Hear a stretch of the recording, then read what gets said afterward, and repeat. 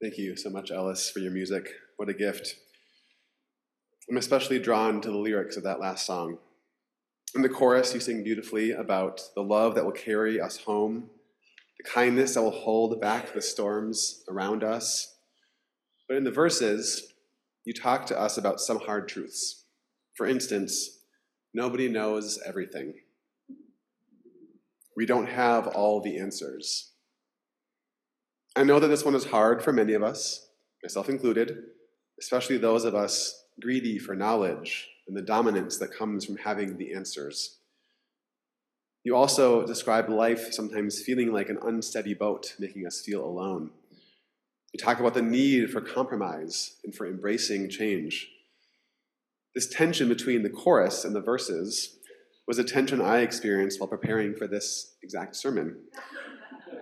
I had planned to preach a sermon today about ordinary love, the ordinary small acts of love and simple acts of kindness that sustain and nurture us. As small as they seem, they actually contribute slowly but surely to our liberation. And since our worship theme this month is liberating love, I wanted to pause and think about those little acts of ordinary love, like the way my partner occasionally will cook a meal for me while I'm writing a sermon. And then he'll also do cleanup from the meal, even though I usually have very strong feelings about the person who cooks, doesn't do cleanup. And yes, I am talking about last night. Thanks, Garrett. Maybe you all have experienced similar small acts of love and kindness recently. Or maybe you've been the one focusing on passing some of those around to others. Either way, those beautiful little wrapped or unwrapped gifts of love and kindness are so important right now.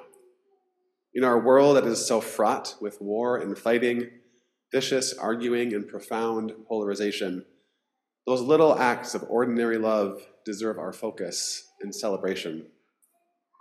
Take some time this week to think about ways you have received them and given them.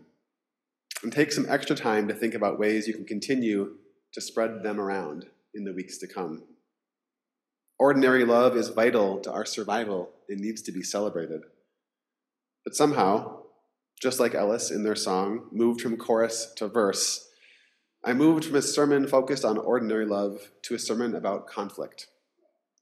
This might feel surprising to you until you realize that conflict is inevitable between two parties who are deepening their own relationship. We are not the same. And the more we get to know each other, the more we encounter those differences. I've been reading a book this year along with our staff and our board. It's called Transforming Conflict, The Blessings of Congregational Turmoil by Teresa Cooley. I think there are still copies of this book available in the bookstall in the social hall, and I encourage you to pick one up if this topic interests you, or maybe more if it scares you. In this book, she describes conflict not as a place that exclusively leads to anxiety, but one that also leads to transformation and to growth. Now, I've talked with many of you throughout my years here about your relationship to conflict, and I've noticed a pattern.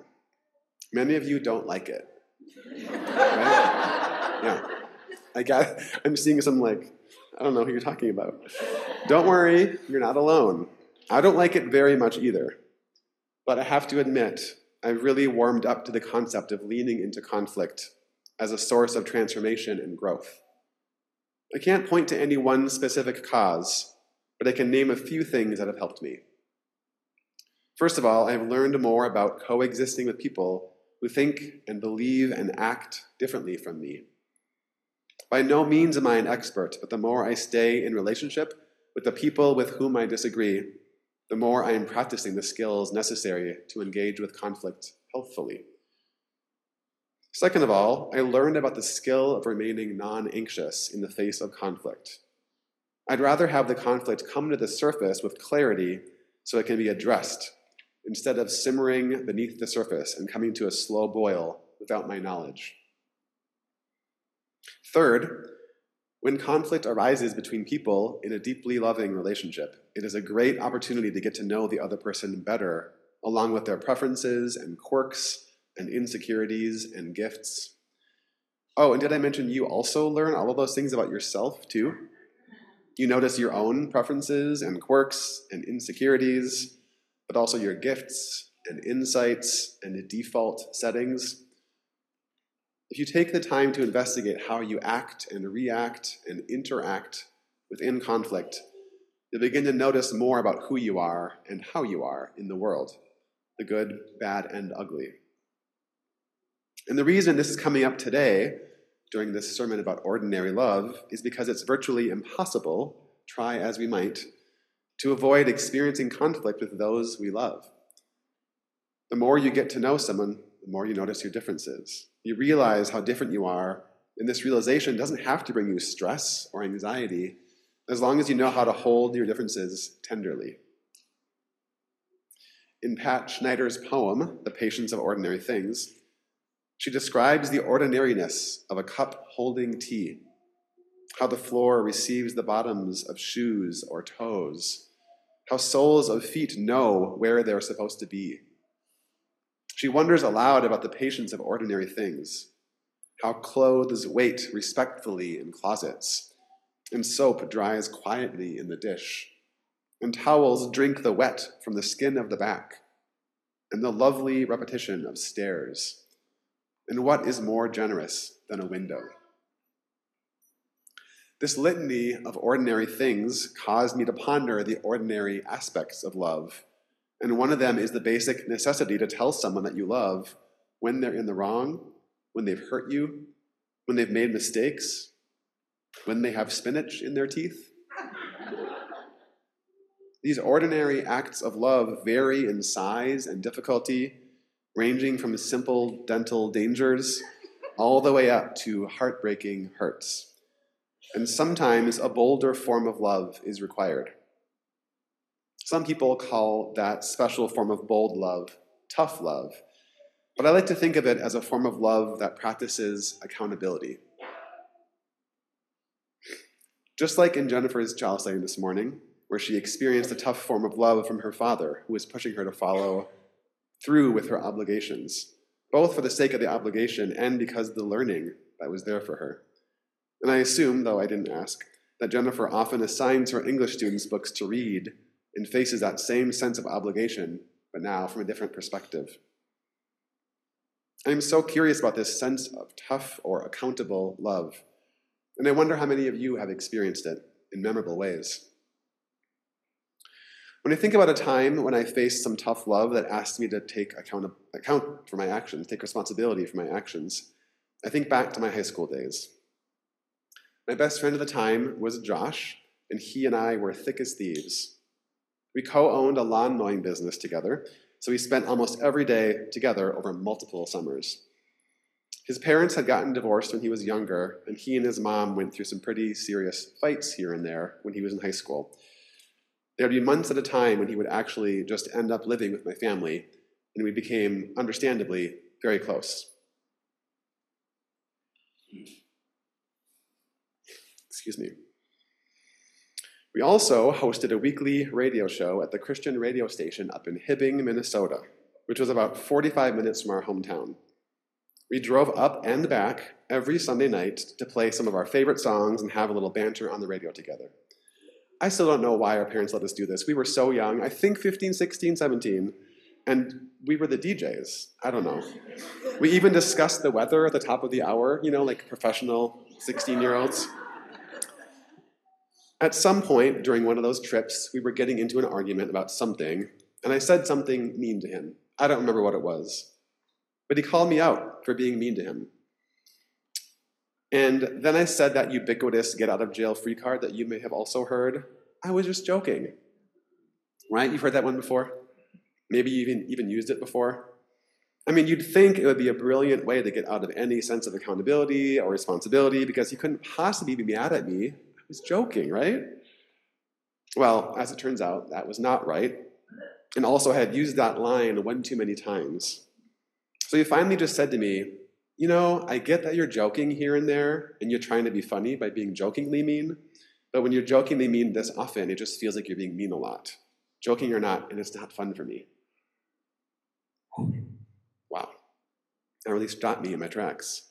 It was super hard to hear. I didn't like the feeling of recognition that was washed over me, of shame, embarrassment, that I had been, jokingly or not, mean to him for quite some time, enough to make him finally say something. He'd already been experiencing quite a bit of meanness and pain in his own personal and family life, and I was adding to it.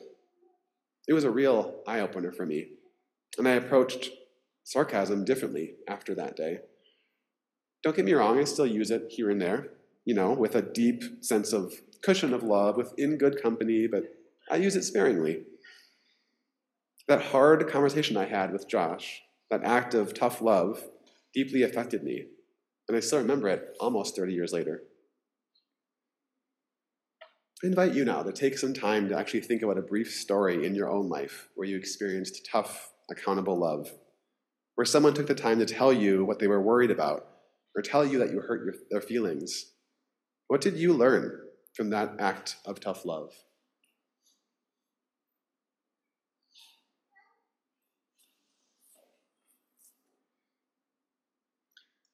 For the next few minutes, I'm going to invite you to think more about this question, or even possibly share with a neighbor. If you're on Zoom, feel free to share a few brief thoughts into the chat box about what you learned from receiving tough or accountable love. Aaron will open the chat box for you to share with each other. Be sure to change your settings so you can share with each other, not just the hosts. And then here in the room, take some moments, think about this. The invitation here is to share with a neighbor. It's not a requirement, it's an invitation, but you might be surprised by what you learn. So feel free to ask and answer the question, what did you learn when you received some tough love? I'll call you back together in a few minutes. Our second poet, Jan Richardson, talks about the love that travels a complicated way. And what other way is there to travel? Love comes to us with many complications, and it has multiple facets. You know this. My prayer for you today is that you'll find a love that is shaped by accountability and deepened by complexity. My blessing for you is that you will know this ordinary love, which is also actually extraordinary love. Let's hear the poem one more time. Tangled, a blessing. I do not know any mercy but that it comes to us tangled, any blessing but that it comes to us bound with every other thing. Praise to the tangle, praise to the knots, praise to the love that travels a complicated way, and to the joy that meets us twined, spiraling in its intricate delight. May it be so, and make it so. Amen.